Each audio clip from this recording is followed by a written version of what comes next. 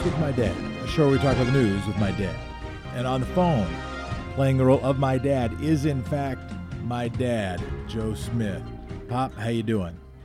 Well, I'm pretty relaxed. It's raining down here, and it was cold here yesterday. I understand that was not the situation in Portland. It is. Are you at the beach? Yes. It is now raining this morning, but no, over the last 2 days it was in the 90s. It was nice and toasty. And our Arizona friends were telling me, and by that I mean Chase, who works here at X-Ray, was telling me he was glad that we were finally having a couple of hot days. It was weird for him to be in a summer that never had any days that hit 90. I was really glad to have a summer that didn't get that hot, although part of the reason I was saying that was it would avoid fires. You know, we just had a big fire right by Rocky Butte.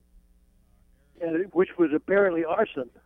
Is that what happened? I should have looked into the cause. I didn't look into torched 50 cars, at least 5 buildings, and it appears to have been set on purpose. This is a show we talk about the news. We try to talk about the important stuff. Sometimes we talk about the unimportant stuff. You can decide where weather falls. When it's unimportant, we try to say so. We take turns. Dad typically takes the first turn. Pop, do you have a shout-out? I do indeed.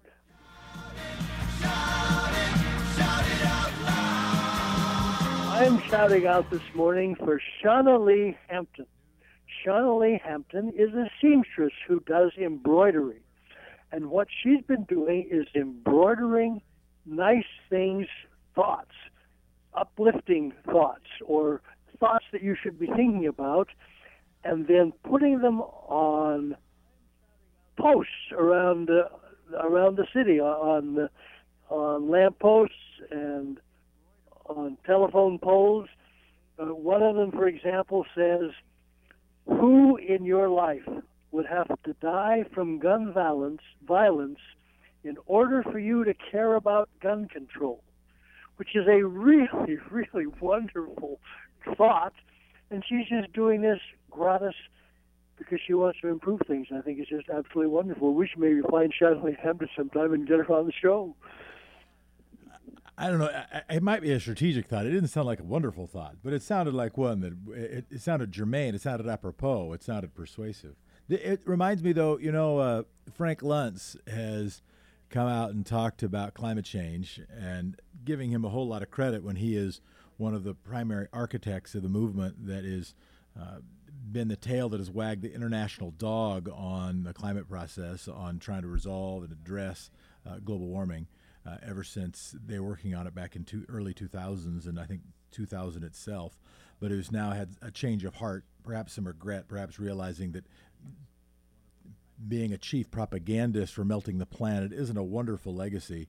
But he did come out with some language lessons about how to deal with climate change. And one of them is similar to your lesson on gun violence and the one you just cited, and also similar to the language lessons that came out of a bunch of research and then in practice testing, and then in fact in practice accomplishments by the LGBTQ community when they were working on marriage equality, which essentially one of the most persuasive things that happened, whether it was said explicitly or just implicit, was, did you know someone who was in a same-sex relationship? And when people did, it made it harder to vilify a whole set of communities. And I think similarly, in Everytown USA, for instance, as an example, even in its title,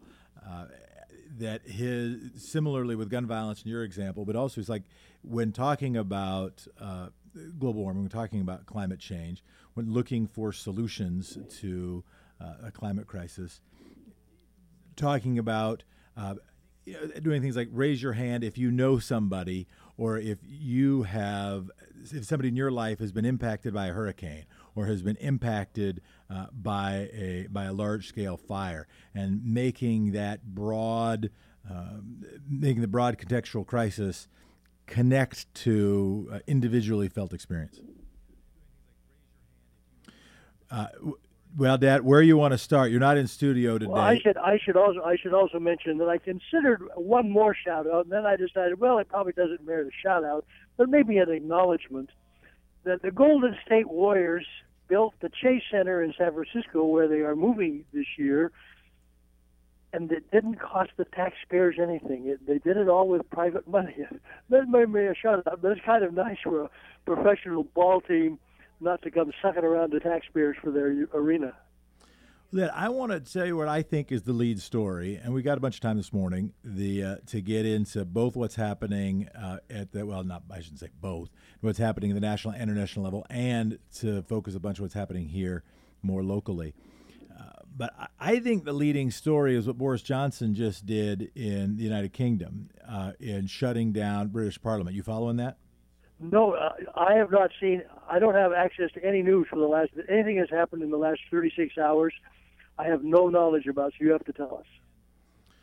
All right. So I'll talk about it. I'll talk about it also on Monday with. So he is. Are we going to be on Monday? Let me just say this. I can just tell the story. Boris Johnson has asked for suspension of Parliament. On Wednesday, Queen Elizabeth approved it, sort of pro forma, but UK Prime Minister Boris Johnson suspended Parliament effectively. The suspension will take place between the second week of September and October 14th. In a letter to lawmakers, Johnson said his request aimed to give his government a fresh chance to set out a new, bold, and ambitious domestic agenda. Another purpose of the move is essentially to limit the amount of time that members of Parliament have to block a Brexit, to block a no-deal Brexit specifically. A no-deal Brexit becomes the default legal option on October 31st. And so now that he shut down Parliament, there's no formal apparatus, no formal structure, no formal opportunity to start crafting alternatives to that. And when they come back on October 14th, they'll essentially have 2 weeks, and then the thing will be done. And do I understand that this actually is something that the Queen still theoretically has the power to do? Yeah, that essentially the Queen, is Disneyland at this point. The monarch is proroguing Parliament, which once upon a time resulted in the king losing his head. It's if one were looking at the current narrative as the erosion and with intent included in some quarters to erode, disrupt, destroy, weaken, move away from democracy, this would be one of the marks in the road. That suspending Parliament so that you can get away with going through with a non-binding resolution, which is what the Brexit vote was, and one that passed only after significant voter manipulation, including large-scale lying of the impact of Britain's involvement with the European Union, just large-scale lying, including blatant lie on the side of a bus that Boris Johnson drove around the country on. This is one of those moments. But yeah, maybe when we have a chance to talk next, you'll have looked into the story. Where do you want to start, Pop? Well, international is a good place to start. Oh, here actually we do have a clip here. Here is Boris Johnson talking about his plan to suspend Parliament. As I said on the steps of Downing Street, we're not going to wait until October the 31st before getting on with our plans to take this country forward. And to do that, we need new legislation. We've got to be bringing forward new and important bills, and that's why we are going to have a Queen's speech, and we're going to do it on October the 14th. And we've got to move ahead now with a new legislative programme. Prime Minister, to do that Queen's speech, you will need to prorogue Parliament for several days. Your critics will say this is an insult to democracy and denying the MPs the time they need to debate and possibly vote on Brexit. No, well, that is completely untrue. If you look at what we're doing, we're bringing forward a new legislative programme on crime, on hospitals, making sure that we have the education funding that we need. And there will be ample time on both sides of that crucial October the 17th summit, ample time in Parliament for MPs to debate the EU, to debate Brexit, and all the other issues. Ample time. Ample time between the 14th and the 17th. There'll be ample time to get it figured out in those couple of days.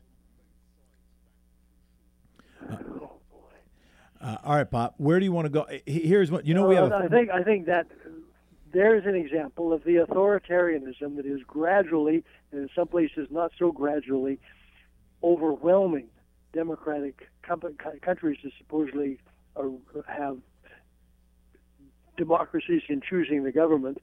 DDT, an example, according to the Washington Post, at the G7 in private meetings was hugely plumping for Putin, wanting Russia to be allowed back in so it becomes the G8 and really pushing. What's happening in the Amazon, the fires in the Amazon, and Bolsonaro maybe not even willing to accept help for it, seriously being discussed in some places, recognizing that the Amazon is aptly called the Earth's lungs because it is so important in sequestering carbon and taking carbon out of the atmosphere. And he was not even going to do anything about the fires. Now he says, well, he's going to send in the military, but what they're going to do is... by the way, while we're talking about Brazil, interesting study says that the most dangerous animals in Brazil right now are feral dogs. Feral dogs, there are a lot of feral dogs out there that are decimating not just small, but even good-sized mammals. Kind of serious. Another example of bad stuff happening in India. What's happening in India? In Assam State, the new Prime Minister, Narendra Modi, is demanding proof of citizenship, and the obvious purpose of it is to give excuses to evict Muslims from the country, Muslims who may have been there for 3 generations. And he also, in Kashmir, has really ended any semblance of local control. There are night arrests, and what this is to me is representative of the horrible result of what happens when a religion gains control of a country, especially a country that supposedly is a democracy. And that's what's happening in India, and I find it quite frightening that some far-right religious people, quote, Christian, close quote, in our country has crowed, said how happily, that DDT has adopted 90% of our agenda. Kind of scary. And while we're talking about India, guess what percentage of the members of parliament who were elected in 2019 in India are facing criminal charges of some kind? No idea. What? No idea. 43%. It's a pretty good number. Well, it's not half, because not quite half. It's less than half. That's 43%. Holy crow. And while we're talking about the international, we nab people crossing the border who have criminal records. And so when people come in and we run a back check on them, and here's somebody, has criminal records, so they get arrested. I'll give you another question. Take a guess at what the ratio of criminal records that result in arrests coming across the Canadian border to those coming across the Mexican border. My guess is 4-1. 3-1. 3-1 for Canada. I mean, more arrests on the Canada side? 3 times the number coming across in Canada than in Mexico. Wait. So of the people that come across, you're 3 times as likely to get arrested if you're coming from Canada than if you're coming from Mexico? That is correct. To get arrested because you have a criminal record. So I was 12x off. That's right. And another interesting factoid about immigration: the estimated number of Mexican immigrants in this country is about 45%. The estimated percentage of American migrants to Mexico, 95%. Oh boy. Nobody talks about that. Well, let's take a very quick break. By the way, you're listening to X-Ray. We appreciate that you are. Actually, Dad, you have any other international stuff that you want to? Nope, that's the international stuff that I wanted to cover. Then we got national. Let's come back. We have somebody who has dropped out of the presidential race. We'll talk about that. We'll also offer our prediction about who might drop out next. We have had decent speculation up to now. We'll see how our speculation looks going forward. We'll have that and more coming up right after this. And Okay, we're going to be wait, playing some of Brock. I should stick in one more thing because it's it's sort of international, but it's also national. Kind of a good segue before the break.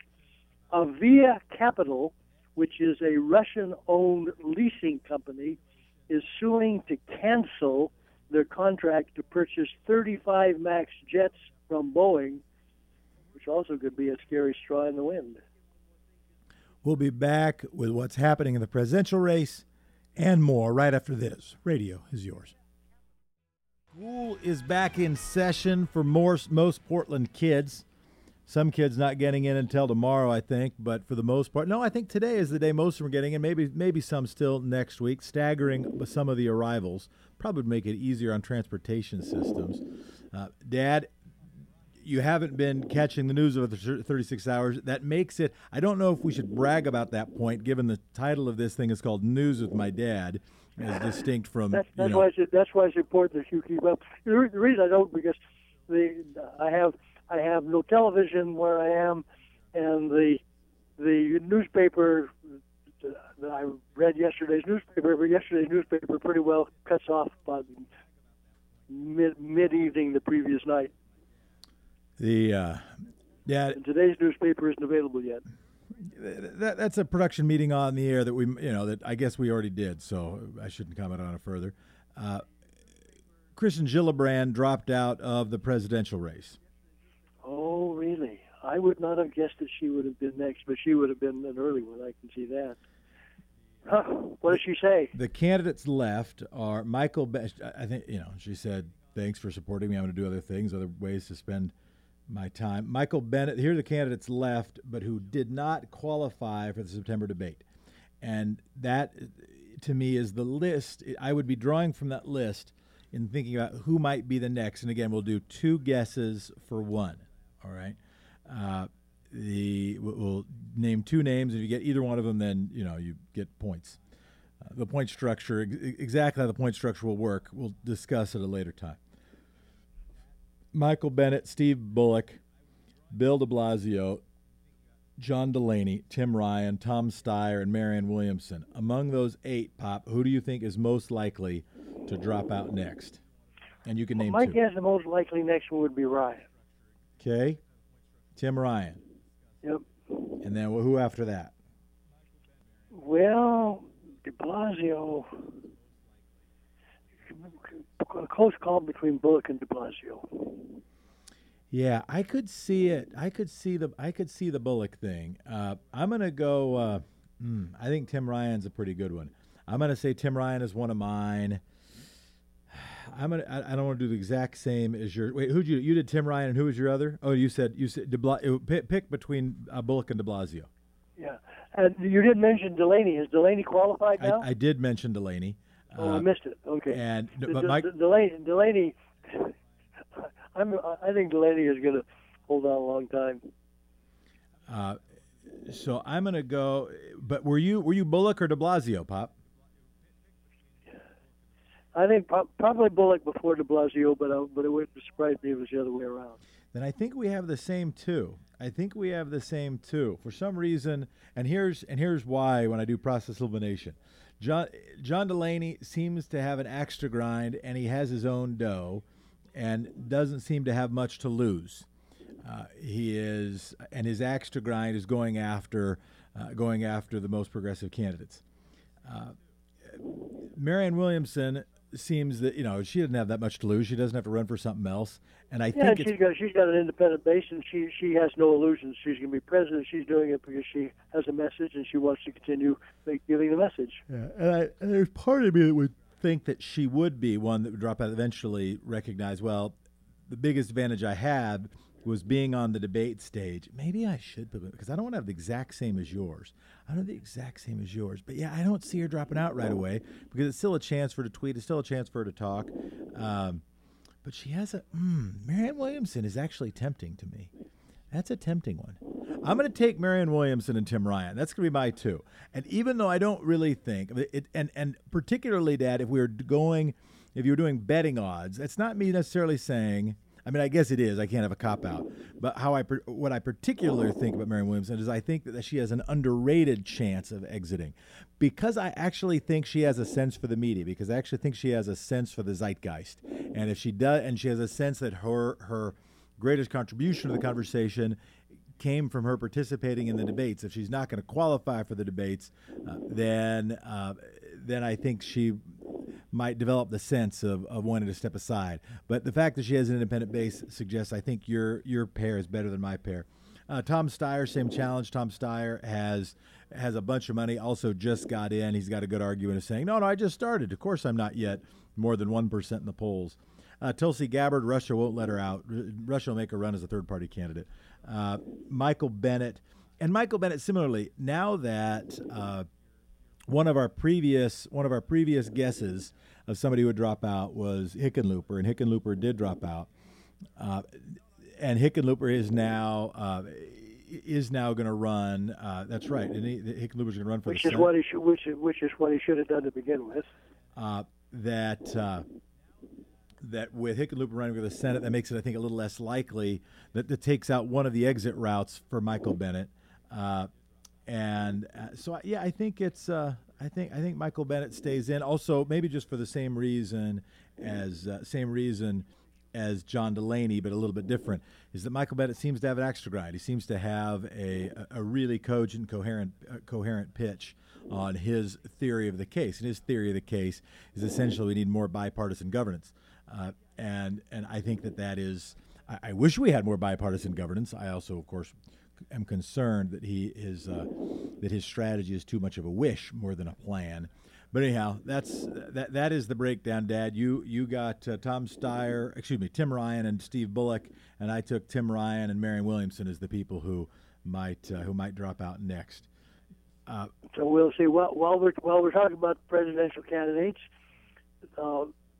one more evidence of who the really committed progressives, I should say, who are paying attention. The latest PFAW poll, and I'm confident that the folks who follow PFAW would be aptly described as most progressive and paying attention. Warren 30%, Biden 24%, Sanders 20%, Harris 9%, Buttigieg 6%, and the rest all down there in ones and nothings. The markets are showing that investors are expecting a recession, according to the New York Times. We talked about the yield curve. The Treasury yield curve inverted completely on Tuesday. 1, 2, and 3-month Treasury bills all reached higher interest rates than 30-year Treasury bonds. This is also the first time since 2009 the S&P 500 dividend offered a higher yield than 30-year Treasury bonds. Investors' worries may reflect concerns, of course, over the U.S. and China trade war. Apple has apologized about Siri recordings. I don't know if you heard about this, Pop, but we now know that several major tech companies have been letting workers access some of the virtual assistant conversations. That includes Apple, Google, and Amazon.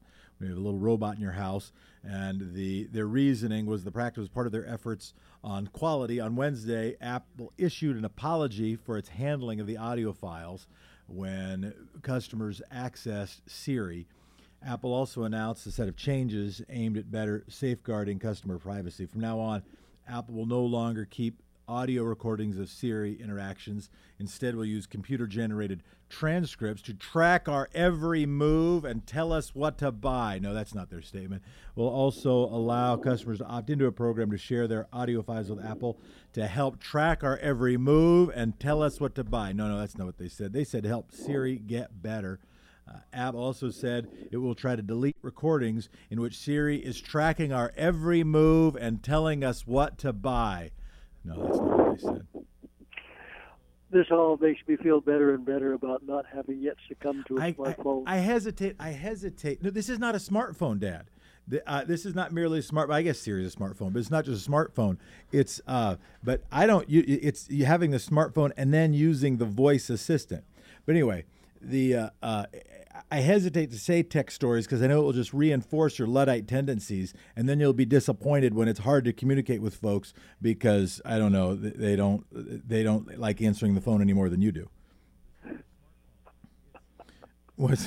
By the way, it's actually time for me to say this. You're listening to X-Ray, KXY Portland, KQAC HD3 Portland, 107.1, 91.1 FM, streaming online everywhere at xray.fm. We appreciate you so much listening. We appreciate you so much and being a part of it. We'll be right back right after this moment with news with my dad. Radio is yours. As we play Obama's playlist, or portions of it, that was Lauryn Hill, doo-wop.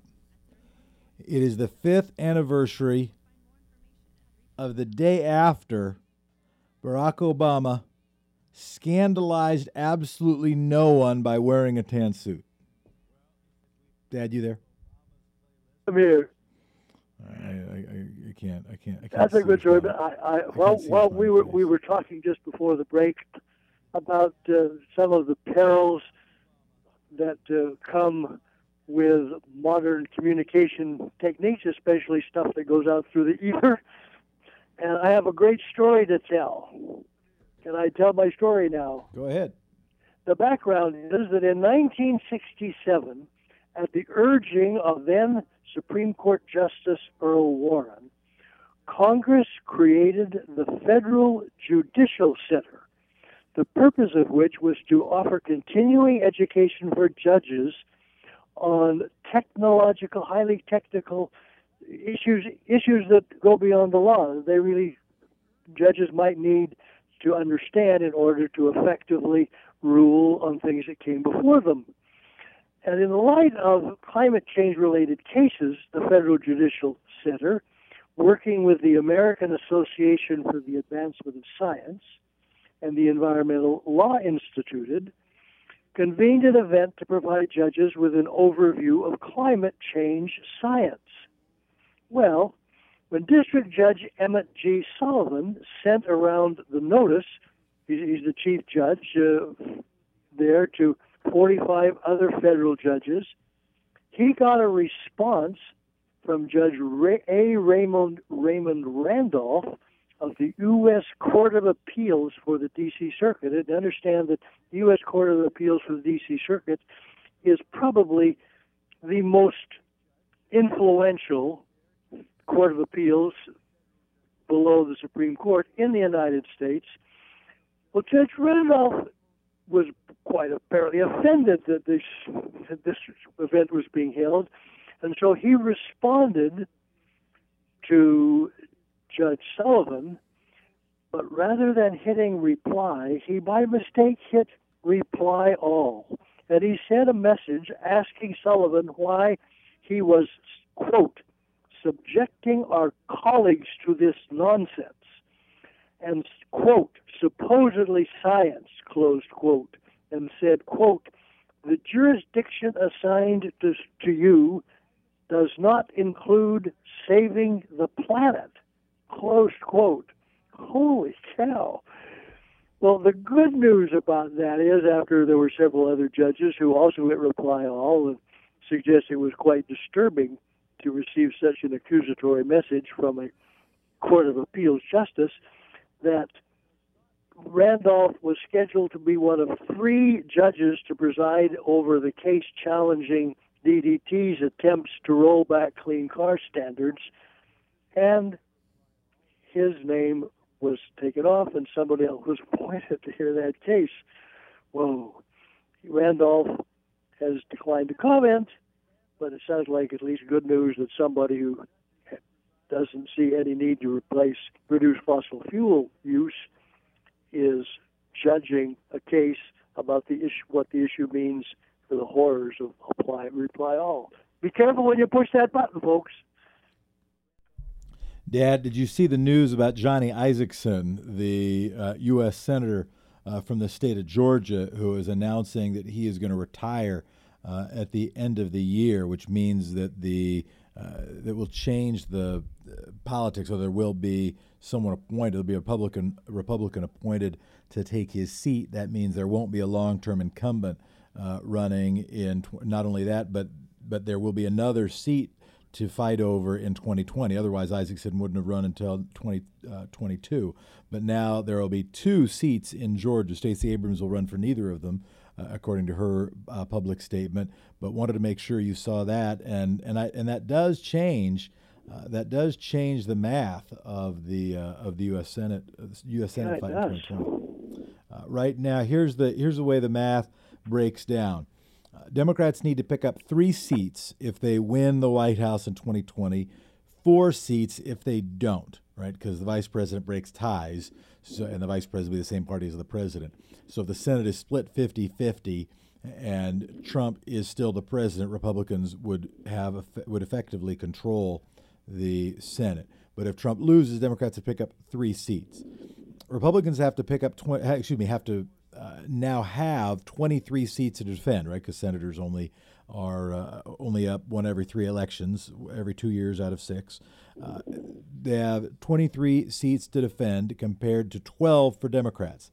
The Cook Political Report, which handicaps races, have rated just 3 Republican seats as toss-ups. That's Arizona, Colorado, and Maine. Maine, Susan Collins, and Colorado now with John Hickenlooper, if John Hickenlooper wins the primary.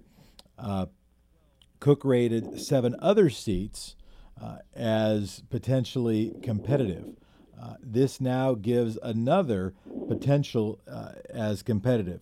Democrats only have 4 seats that are rated even marginally competitive, with Alabama being the one in greatest danger. That's Doug Jones. That if he loses his reelection bid in one of the most Republican districts in the country, that would mean Democrats have to pick up yet another.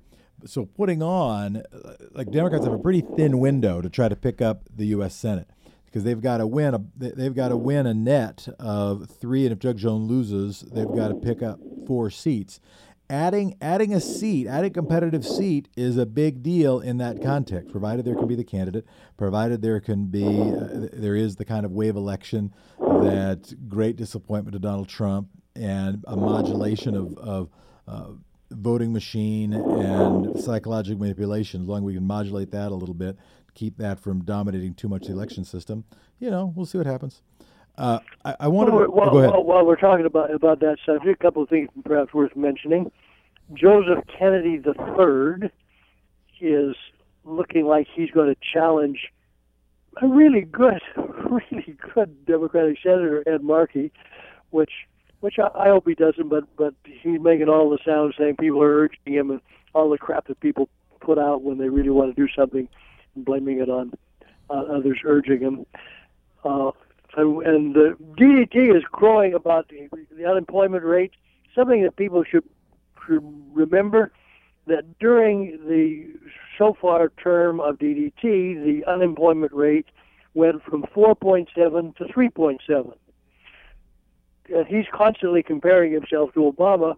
Might be worth mentioning that during Obama's term, the unemployment rate dropped from 10% to 4.7%. which some people would say was more significant. It feels right now like a distant memory, but it is, and in part because I don't know, because we have short memories. That's one of Donald Trump's greatest advantages, is that we have short memories. But yeah, we had a legit economic crisis. I'd forgotten that. If you would have asked me, I was waiting for the number.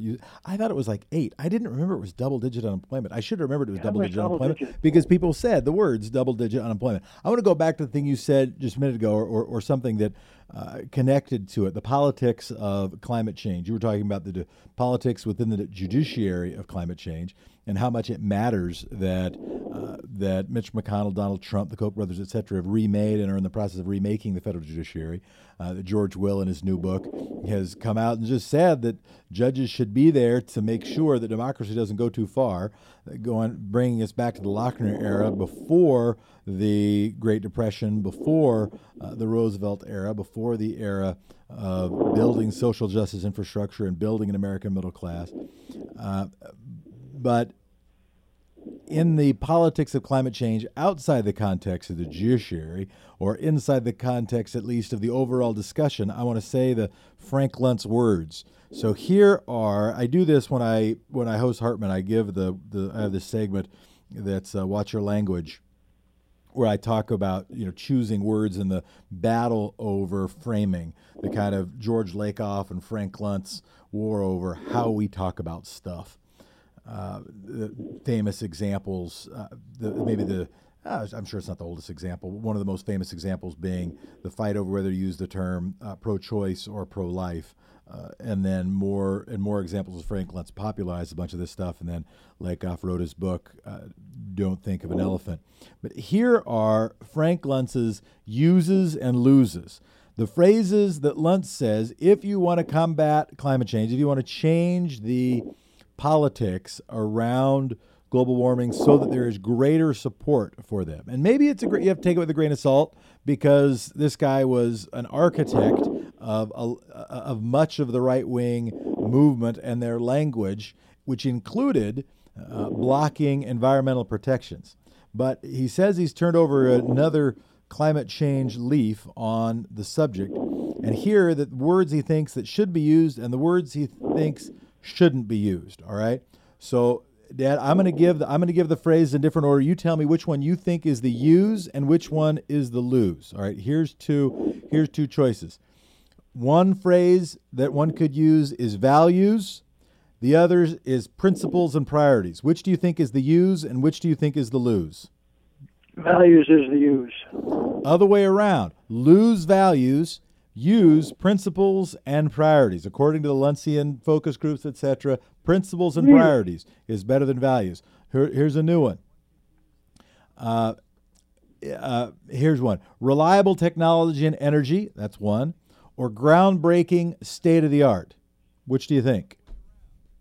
Reliable technology, energy, or groundbreaking state-of-the-art? Which is the use, which is the lose? I'd go with reliable. Yep, the use is reliable technology. Use reliable technology or reliable energy.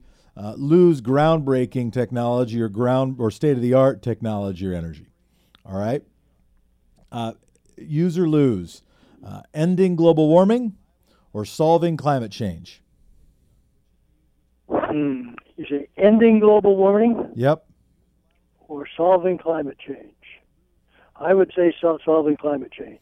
That's what Luntz says as well. Use solving climate change, lose ending global warming. Now, what I will say is I don't trust Luntz on the climate change versus global warming. I've heard various schools of thought on this, but I think that I know that he was behind climate change instead of global warming, and in part, I think in significant part because climate change seemed less threatening. But rather than relitigating that one, my takeaway from this is the ending versus the solving, and that's pretty helpful. That solving gives people hope. Ending maybe seems like hopeless, but solving maybe seems like a little more doable, even though they sort of mean the same darn thing.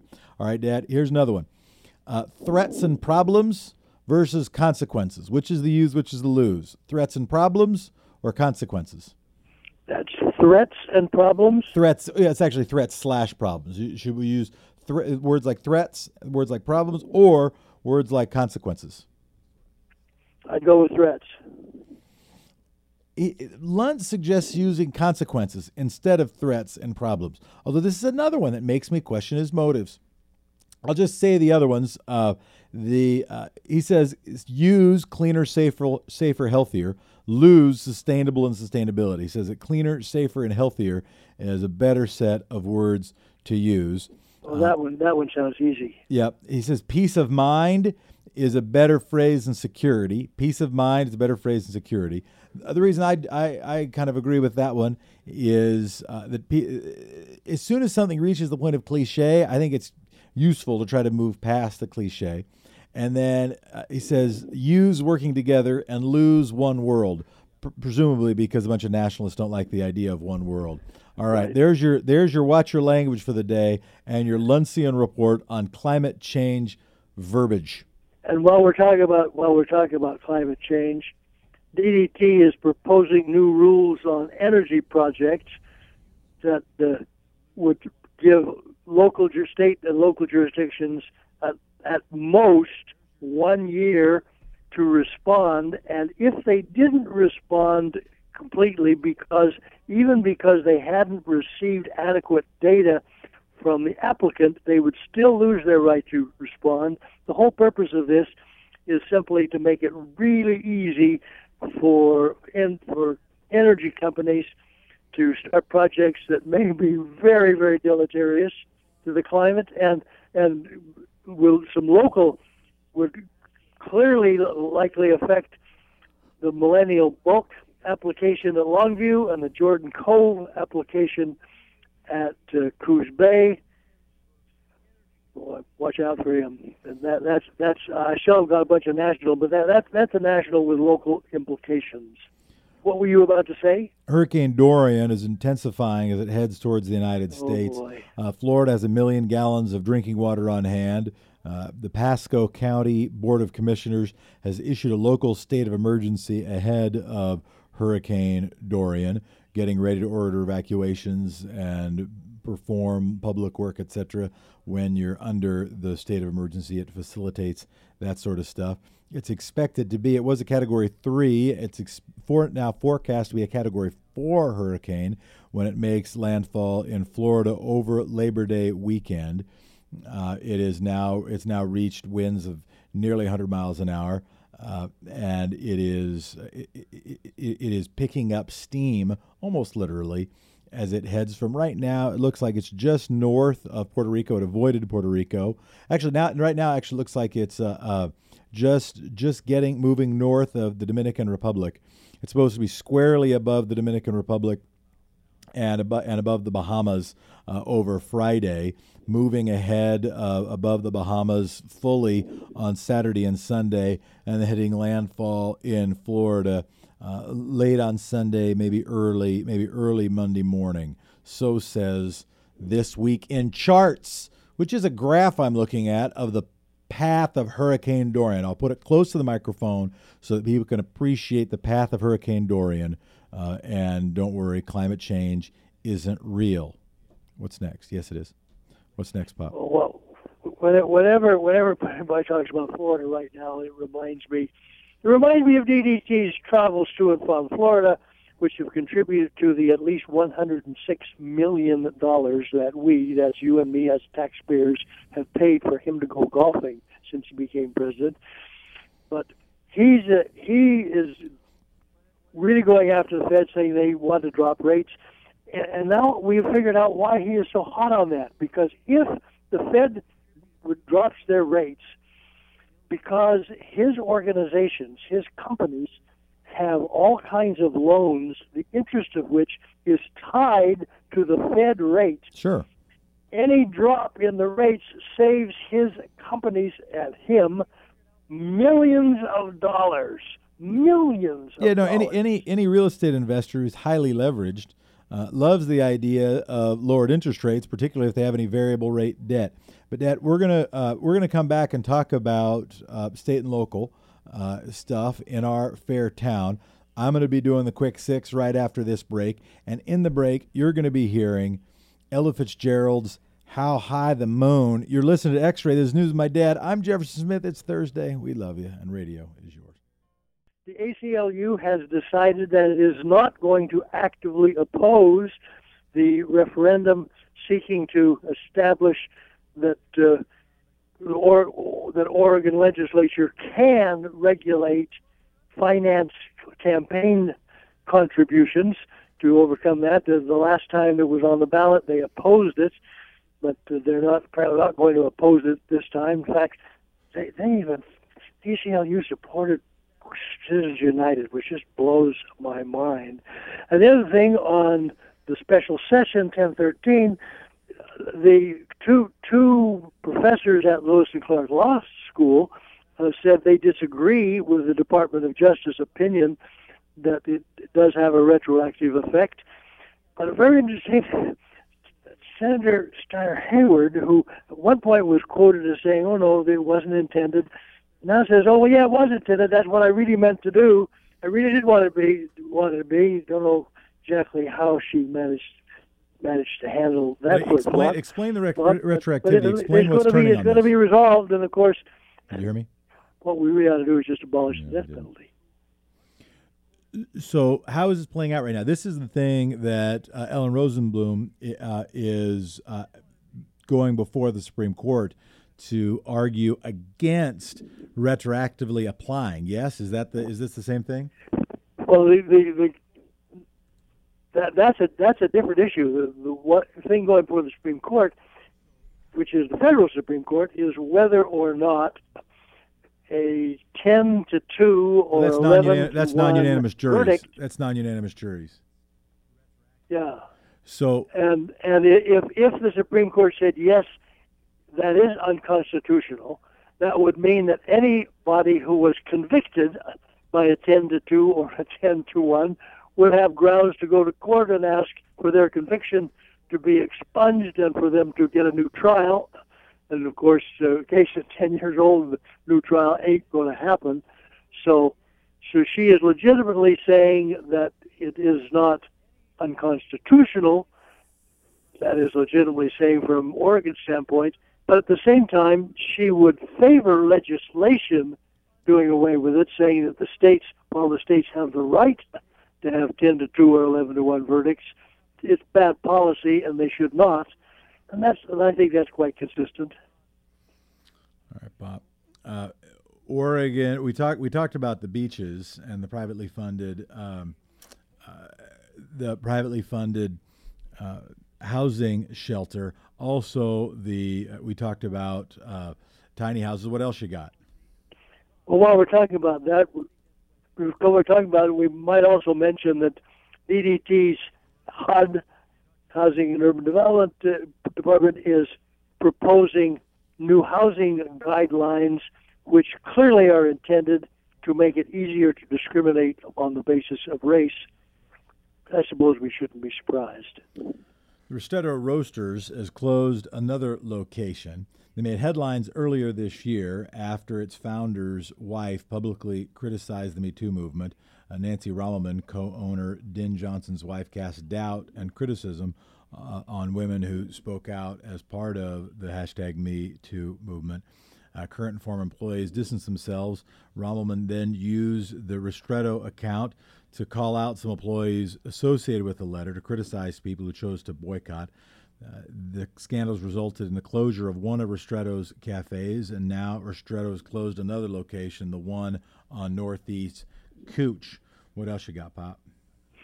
We're losing the 100-year-old alcohol and drug rehab center run by the Salvation Army that is closing down.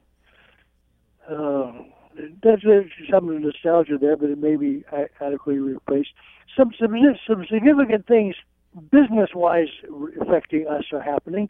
Intel is selling its modem business to Apple. Intel is one of, if not the biggest technological employer in Oregon. JSR Micro, which is a Japanese-owned company but out of California, is saying that they're coming in and going to put a $100 million plant in Hillsboro that will employ a bunch of people. Hillsboro is really a very significant technological center. That's some good economic news for Oregon, I would say.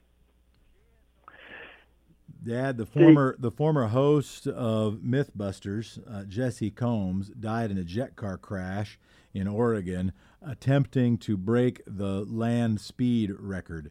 Jesse Holmes was trying to go over 400 miles an hour on land.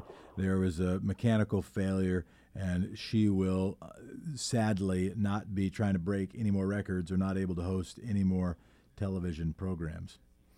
The mayor's office is considering new regulations on fossil fuels. Oregonian and others reporting. Gordon Friedman who's been on the show before, is the reporter on the story. Trying to combat health and safety concerns, Mayor Wheeler's office has drafted sweeping proposals that would restrict the activities of petroleum companies across the city.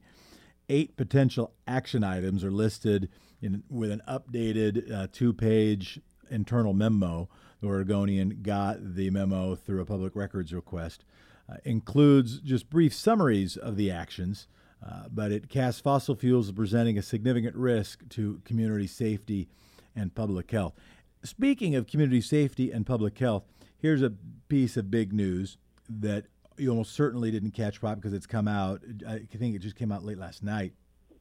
I'm getting it from Bike Portland, bikeportland.org. And that is, Dad, you know, we've been talking about the I-5 freeway expansion. What are your thoughts about either the process or the result on the I-5 freeway expansion? Well, as I've said before, the way that this really needs to be addressed has to start with what do we want to accomplish? And what I think we really want to accomplish is to reduce the incentive for people to live in Washington and work in Oregon so they can dodge income taxation on any income that they make from investments or business, that kind of thing, other than their salaries. We want to reduce that, and therefore we should not be building things that encourage them to do that. And I'm taught about that by what happened with 205. I remember when 205 was first opened, there was no traffic across 205 because there were not built thousands and thousands of people living in East Vancouver and east of Vancouver and immediately northeast of Vancouver. But once 205 went in, oh, that's so attractive. And now it's a parking lot every morning and every evening. We should not be encouraging that.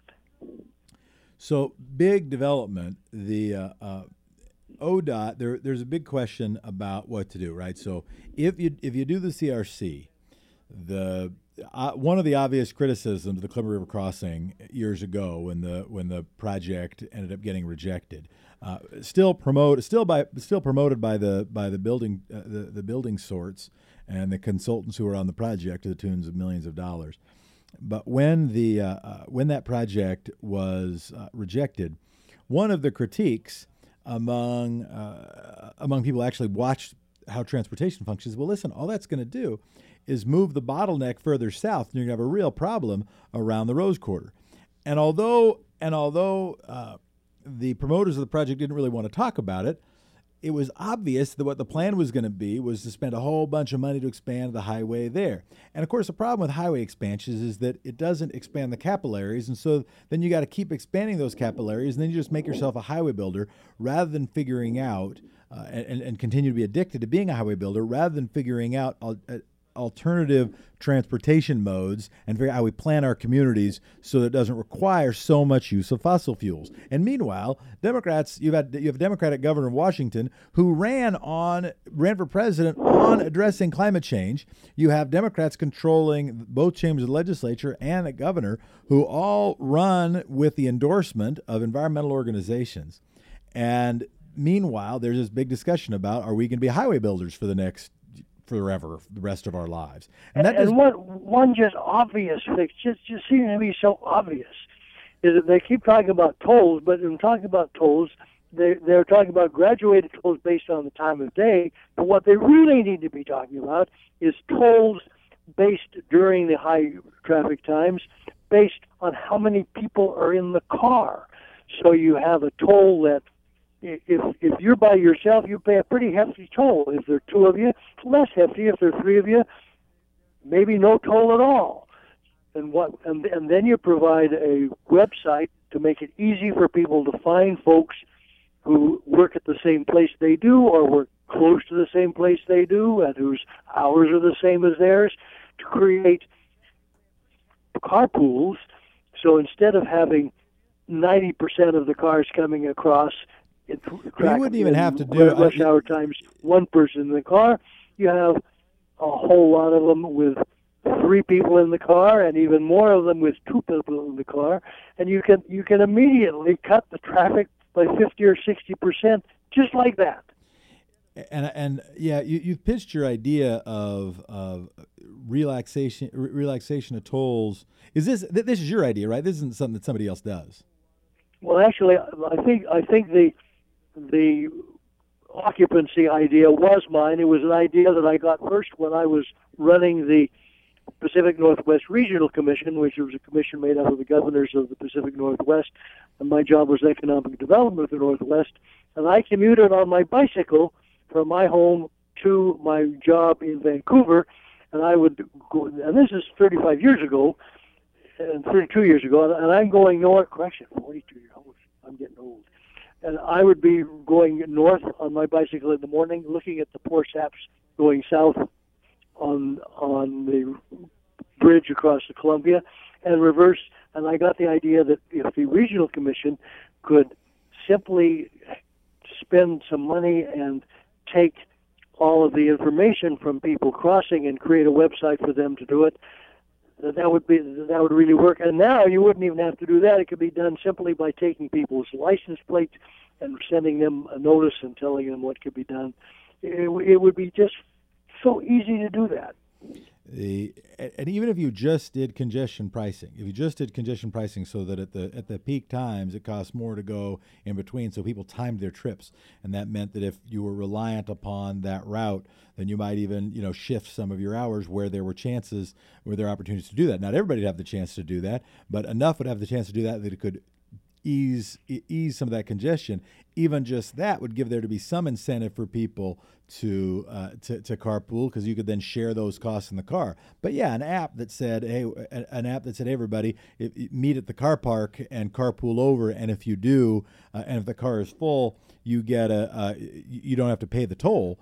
That would be a pretty significant incentive and might really address congestion. But regardless, the alternative transportation folks, the people who prioritize working against climate change, recognize, and our area doing its part, recognize that the clear thing is to do congestion pricing first. But none of this. We did the common. I got to keep going, Pop, because I haven't told the news story yet. All we've done is the commentary on the news story that I haven't even said. Normally what you do is we'll do like normally what is done is we'll do like a news story, and then we'll comment on the news story. What we did this morning is we offered the commentary, and now I'm going to offer the news story. And that is that ODOT is going to do a complete environmental impact statement for the I-5 Rose Quarter project. Now, that might seem like a really nerdy thing. Well, why didn't they already do such a thing? I thought there was already some sort of environmental statement that was happening before. Now, understand, there's two different kind of statements that can happen, two different kinds of things that can happen. One is just an environmental assessment, all right?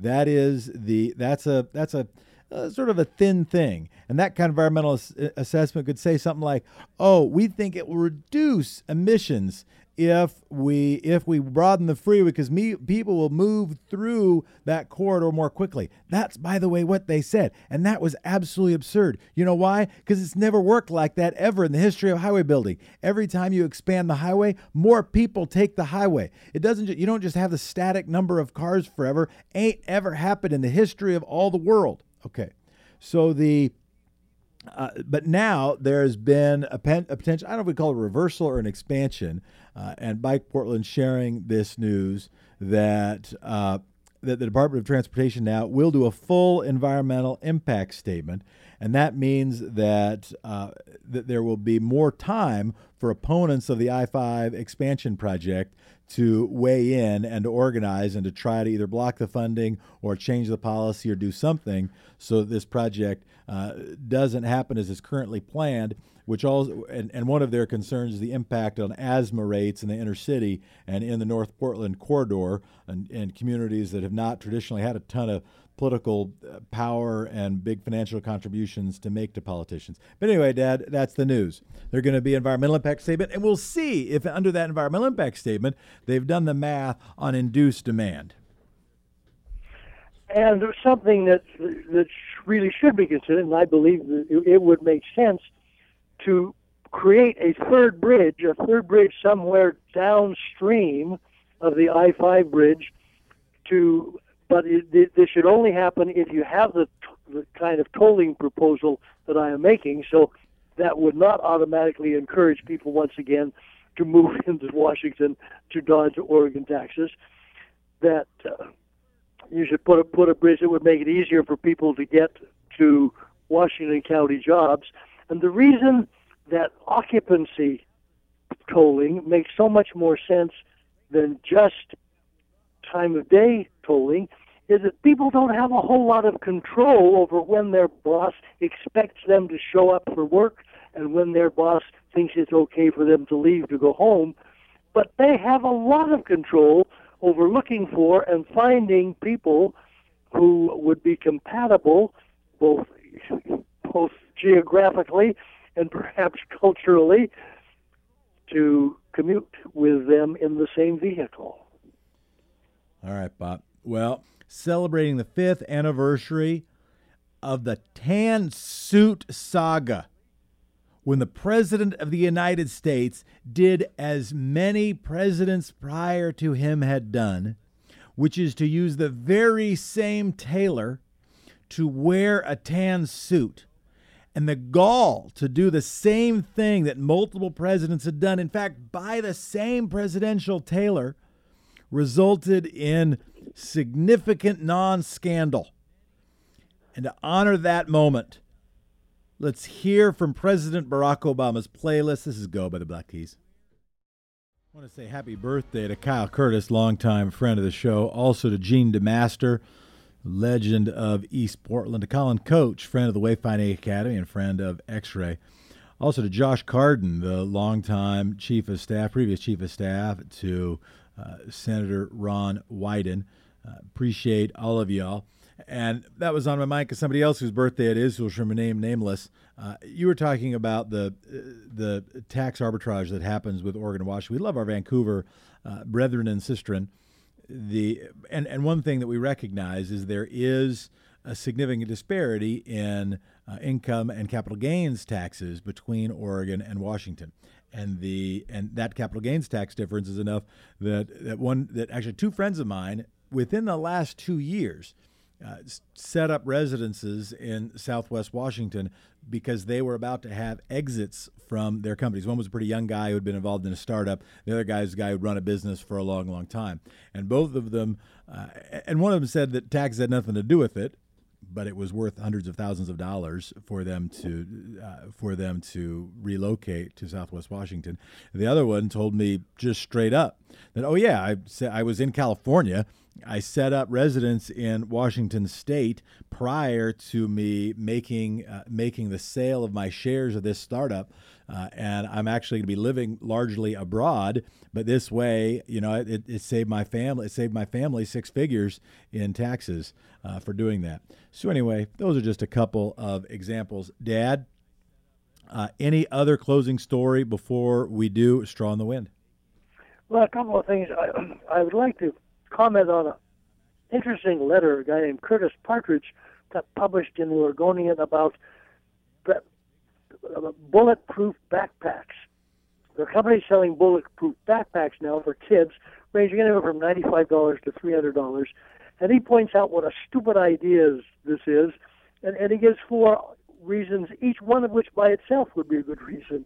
First, he points out that the kinetic energy of a bullet, even if it is stopped by the bulletproofing, still maims an adult, and it would seriously maim a child. Second, they do not stop high-velocity ammunition fired by long guns, which are guns that are just about universally used by school shootings. Third, that the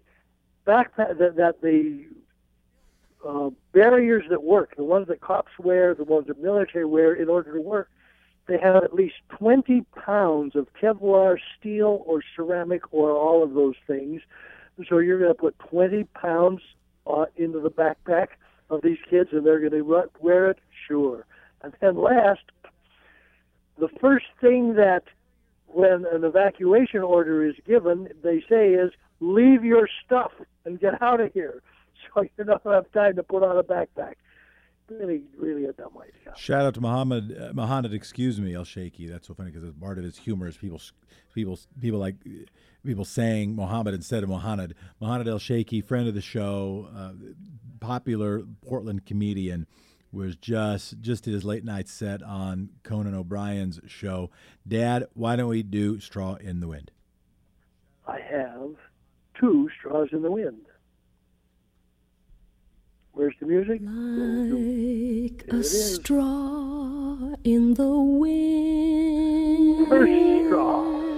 Federal judge ruled in the suit brought by Oklahoma against Johnson & Johnson Johnson & Johnson's got to pay Oklahoma more than $500 million for their complicity in the opioid epidemics.